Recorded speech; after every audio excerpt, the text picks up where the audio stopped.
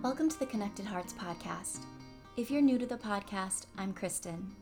My dear friends Ellen and Ashlyn, they're my co-hosts.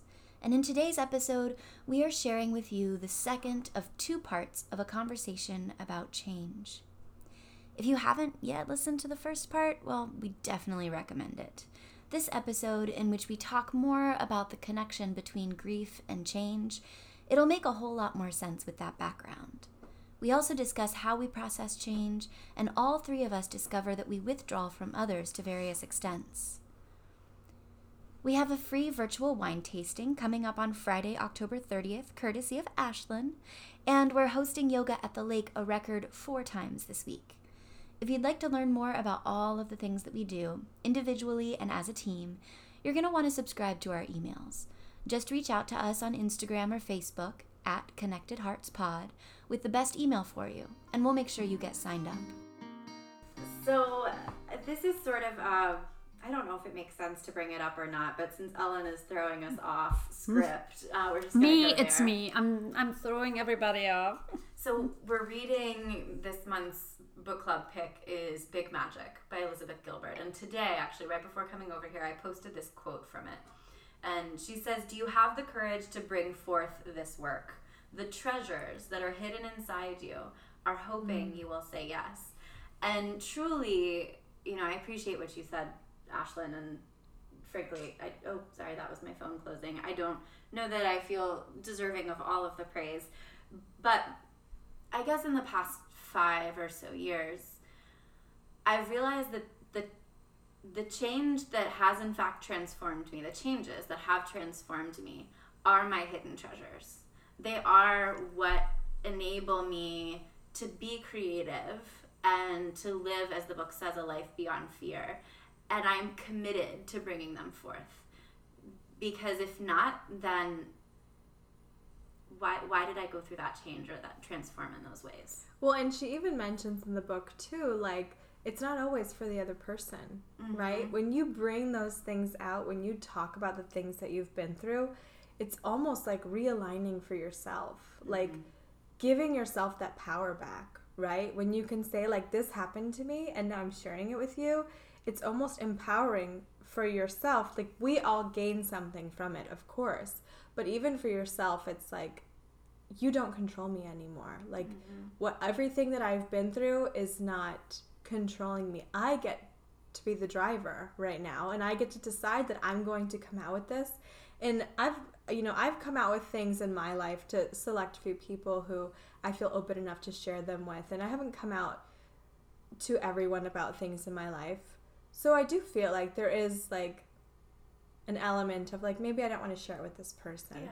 But I totally appreciate the fact that you can be so vulnerable and so open in sharing everything that's happened, because it does give people an element of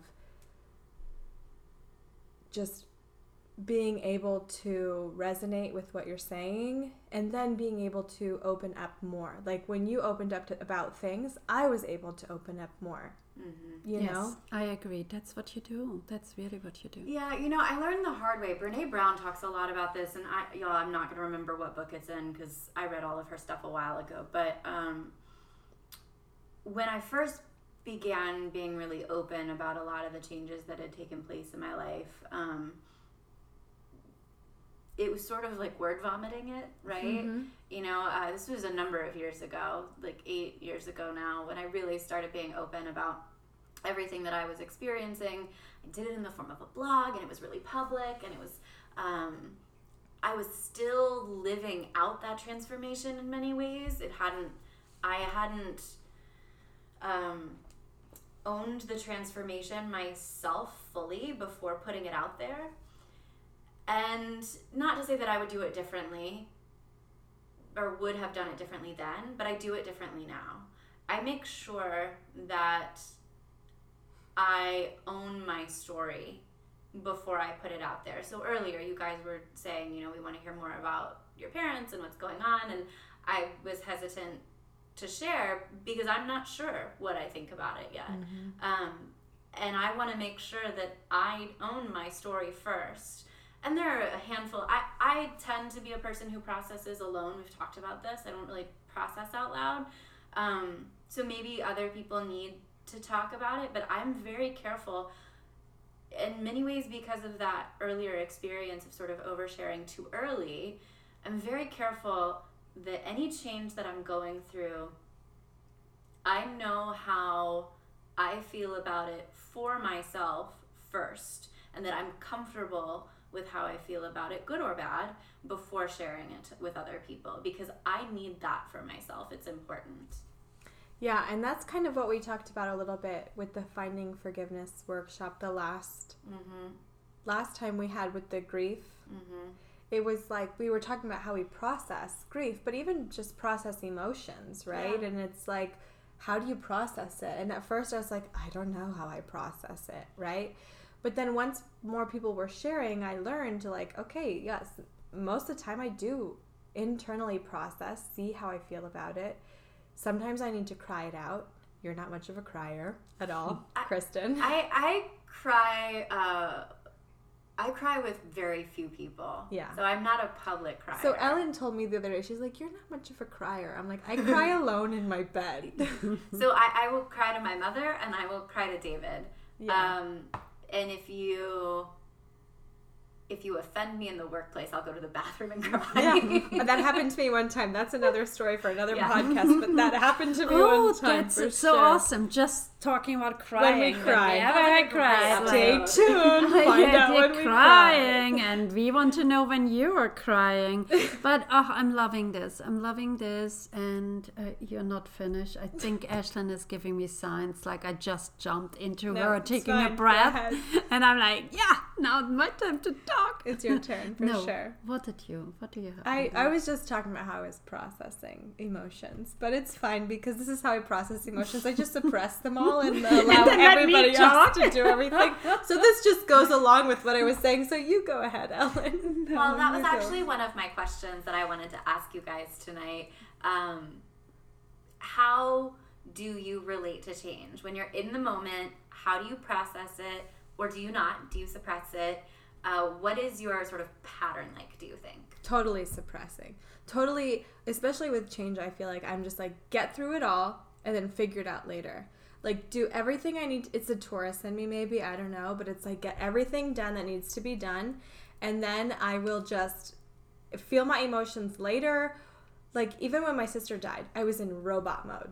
And everybody could see it. I was like a robot. Like, you're not crying. What's wrong with you? Like, I'm just getting I'm hanging with my nieces. I'm hanging with this. Da, da, da, da.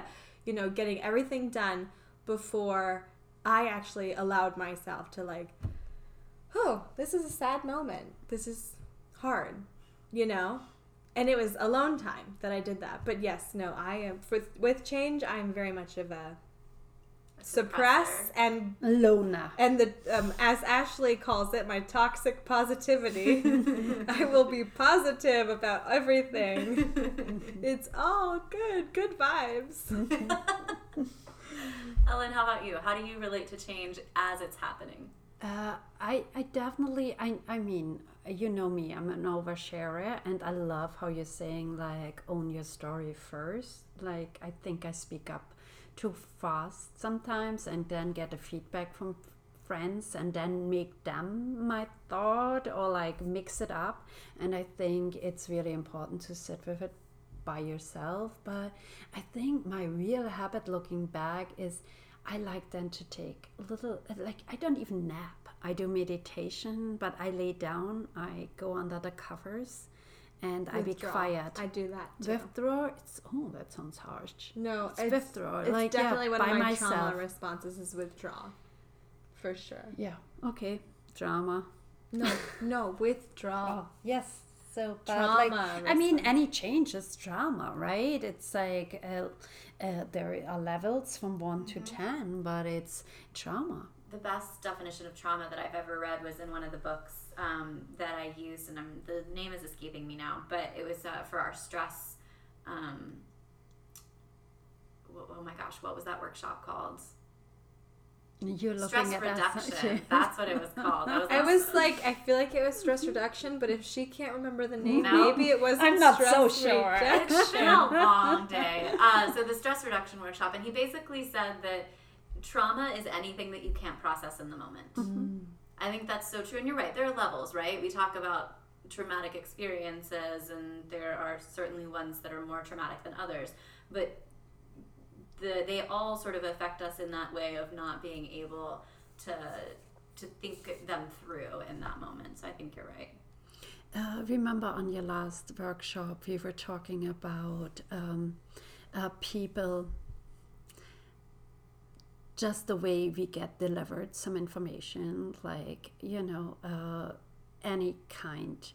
And I thought that was really interesting, that we feel a loss sometimes about a news that shakes our world, and the way somebody just tells us. Delivers it. The delivery of it, right? You were saying? I think I said delivery. Was it before. you? Yeah. Somebody said the delivery. I think I said it 5 times. Like, no. So, but the delivery. So really, let's check in with yourself about the loss. So you don't want to hear how I process change in the moment? Thanks. Do you? No, Thanks, she Ellen. first wants everybody to check in with Oh, themselves. yeah. Give them a chance, because you give them the answer right away. Yeah. We don't need to hear from you. They can't hear the answer yet. Check in, and then Kristen will tell you how you actually No. But I thought we do the hand thingy and it's working, but She then I put it take up it 3 down. times. But I did, and then I hold it, You and don't I'm know like, what we're talking yeah, about. You I guys, do. we have to raise our hands to know who Yeah. talks next. We because- interrupt. Because we interrupt. So anyway, I was raising my hand and Ellen For was 3 minutes. and Ellen was not paying attention. No, I noticed. But then when her time comes, I let her talk. I apologize. No, Emily. you're good. You're good. But she's not really Yeah. sorry. She just apologized. No, I don't want to be a sorry person to obviously I'm sorry. So I apologize. Yeah, Okay. I get it. Do you? So Do you? first, you guys check Are you in with sorry? yourself for a minute, and then Kristen will share. I don't know. It feels weird now. Okay.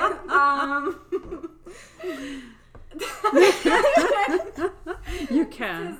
Okay, so I don't know if it's withdrawal, and it's not suppression, because I definitely I read and write and think and pray and ruminate and go on long walks, but maybe so it's not withdrawal at all from myself. I internalize. It's withdrawal from others, yes. That's sort of my personality anyway. I'm incredibly introverted. I need a lot of alone time. I don't really like people all that much. So Yet somehow Besides she us. hangs out with us. I mean, from time to time. She can only handle us twice a month, and other times it's all online.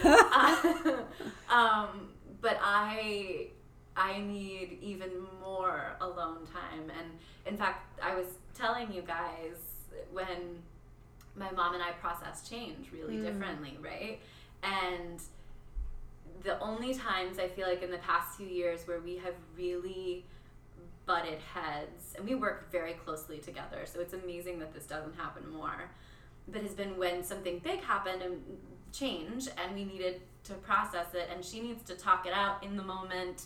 She needs to vocalize, verbalize, and I can't. I don't have that in me, especially if the change is important in a sort of in a big way. And so she sort of needs me to listen to her, and I need her to stop talking to me. And it just goes real south real fast. But I think that's interesting to know that about ourselves. But I would say that what you are describing is like a withdrawal. And it's not like necessarily like a withdrawal from yourself. Like it's a withdrawal, like for me it was like going into my room every day away from everything, which I feel like is a withdrawal from life or the world or the things. Like I couldn't even look at Facebook, like seeing people post happy pictures. I'm like, how can you be happy right now? What the fudge? You can say fuck on this It's podcast. like, oops. No, you're So, fine. anyways, it was just like I think that is the Maybe. withdrawal symptom type of response. Mm-hmm. I often say have caught myself saying in those moments, I just need everything to stop. Yeah. I just need everything to stop. Yeah. I cannot process unless I don't have a quiet space to do that. Yeah. If life is moving, I withdraw from social media. Yeah. Totally. I just need to feel like the world is no longer spinning for a few minutes so that I can get my feet back underneath me. I completely agree with you. And that's the only way. It's amazing. It's almost getting worse as I get older. It's the only way I can process change. I don't know if that's a good or bad thing. It just is. No, it resonates completely with me, because when I was younger, like a little child, and I was thinking about death. My grandma died maybe when I was 18 probably, but I haven't had a loss in my life like really close to me. But I remember thinking, like, how can the world go on? Like with that loss, with that big loss, like that person, my person is gone. Like just like getting your head hang off, like how can I go on? How can everybody just like daily life go on? How you can drink your coffee, how you can go in your car, stop at that red light. Like it's been like the last time I had to face it and look at that traumatic losing somebody and not understanding. But I think even before as a child.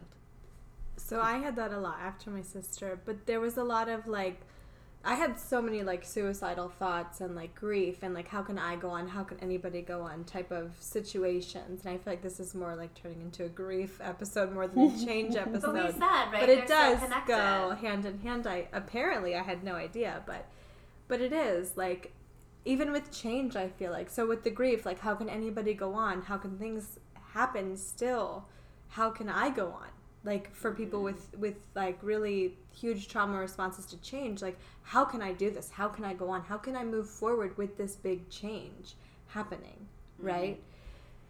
And so I think that that's a huge thing that you just pointed out with like people being able to move forward, you know, not being, when things are changing so much, I feel like people feeling stuck almost, even through the change. It's so interesting you say this, and I think it's okay that this has gone the way of grief, because as we read earlier, per our friend Danielle, like death and change, we respond to them the same way. What I didn't say earlier is that oftentimes when I catch myself saying, I just need everything to stop, I say that for sure when I'm processing change that is good in my life still. I still need time to sort of absorb it. But those are the same words I use when I'm in deep depression and suicidal. I just need everything to stop. And my suicidal ideation is it's like I want the ability to hit stop as long as I can hit play later, right? Yeah. I truly just need everything to stop for a minute so that I can catch up. But I think it's interesting that those same words I use in moments of just normal change and of needing time to process, as well as in moments of real despair and truly wanting everything to stop.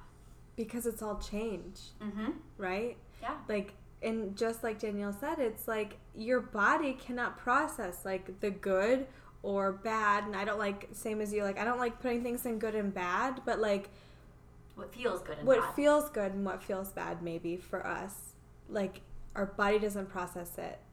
It all processes it as grief, which is so powerful. And I'm so glad that she said that. I am too. So true, and I think we need to work through all that process, but it brings me back to this book that I just told you about, The Medicine Woman. And I know I ordered my daughter the English version of it because I found it, and I will find the title. It's a little different. You put up your hands. I thought you wanted to high-five me about no reason. So we just told you that we raise our hands if we need to talk. And Ashlyn raised her hand, and Ellen gave her a high five. And we're really not sure because why. I'm in talking mode right now. And this is gone south.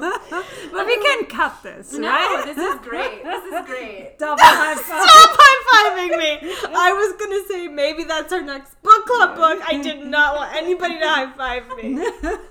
But I air high five. Now, you both anyway. of them, when I put my hands up, went to high-five me. I just thought you were leading into the new thing we're doing, apparently. But the thing. So Can how does this relate to the medicine? I just need woman? everything to stop. I totally forgot my train of thought, but this book it says something about this too. What did you just say? Ashlyn can't pull it together, y'all. no. That was just so funny. Oh my That was god, pretty but great. no, but really, there was something about it and the book that was profound, and I lost on high-fiving you when you didn't even want to high-five me back. I always And want to then we high-five you guys, just like not right now. Yeah, talking about grief and suicide. Yeah, High five. High-five to death. High-five to the death of All the right, trees. guys. We have been recording for 54 minutes now. Too long now. This is like 3 Clearly- episodes, so Clearly, something. this has. I promise our episode won't be quite that long. I'll cut out all of Ellen's parts. Yes, me. We were Let it just go. talking about how she needed to be in it more, and now we're cutting From her the all last out. one, I was so quiet, and now I took over. I'm sorry. No, it's Giving great. high fives. High fives. I think for me, let's do this. Let's go around and say our biggest takeaway, the thing that we're going to leave tonight thinking about the most. For me, Ellen, it was the mention of trust. Mm-hmm. That is going to be my biggest takeaway from this conversation, and just asking myself why I don't trust. If there's so much evidence for good in my life through change, why don't I trust? And that's what I'm going to think about. Yeah, I 100% agree with you. It's like there are so many times when we're going through change, and it's like so scary and so like fear-based instead of just like in leading into our soul. We lean into our ego and we're like scared and fear-based, and it's like, what if we just lean into love and trust, right? Which is all from our soul. Like, we chose this mission for our bodies to come here and live this out for a reason. Obviously, this is all happening to us for a reason, and instead of trusting with change, we get so like fear-based. But then when you go back to reading the blurb about what Danielle said about grief, I mean, it all makes sense. Grief is a really hard emotion for us to process because we don't get to process it very often, which is a good thing, right? Mm-hmm. Like, it's good we don't get to process grief very often. So it's not an emotion we feel very often. But when you take a step back and see that like grief and change, your body can't tell the difference with change, whether it's good or bad. I think that was a big takeaway for me too, along with what Ellen, you said about trust. I think there's just huge shifts happening with me, like you said, with like when you were like, oh, maybe I should embrace change because now I see why, right? I feel like I'm having that same sort of just like aha moment about, wait, everything that happened in my life has been so good. And I say these things, and then I'm also talking to myself, right? Like, oh yeah, that makes sense. But it's so true. Everything that has happened in our lives, I think, has just built us to this point. And I think all of us have come so far with everything that we've been through in our lives, and we wouldn't be the people that we are today without the things that we've been through. And so trusting that even these next changes that we're going through and everything that are happening in our lives now is leading us to even better things, and trusting it. Mm-hmm. I agree. But also, I realize now with all our talking that grief is in daily life. I never realized that. I always thought it's the huge things, the huge move, the huge losing a person and that person is gone forever. But I realized that we are grieving little conversations, that we are grieving the way somebody represented something to us. I talked about it earlier with like somebody telling you something that affects you in a big way. And it's again going back to that book I love so much. It's Rainer Maria Rilke. It's like one of the poets talking to some other poet about love the question right now. Even now a helicopter is going over us. I don't know if that affects what I'm saying, but I want you to hear it. Let that helicopter go.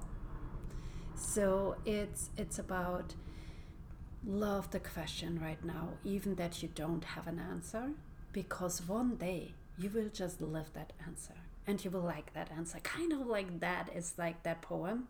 I mean, that's how I interpret that poem. It's a gorgeous poem and everybody feels or sees it differently. But yeah, that's that book again. And yeah, it just allows me a little bit more of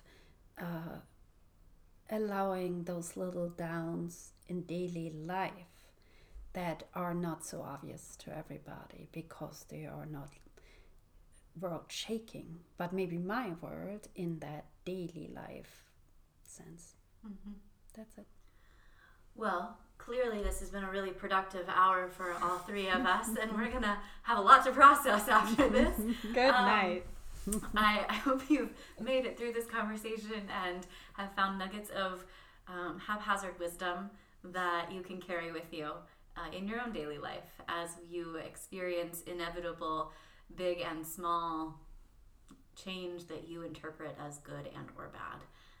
Know that you are not alone and that you are loved. Yes, we love you. Yes, we love you. That was creepy. Thanks for listening to this episode. We've got 2 great conversations lined up next for you. One on our love languages and another on siblings. You can also find us at patreon.com/connectedheartspod.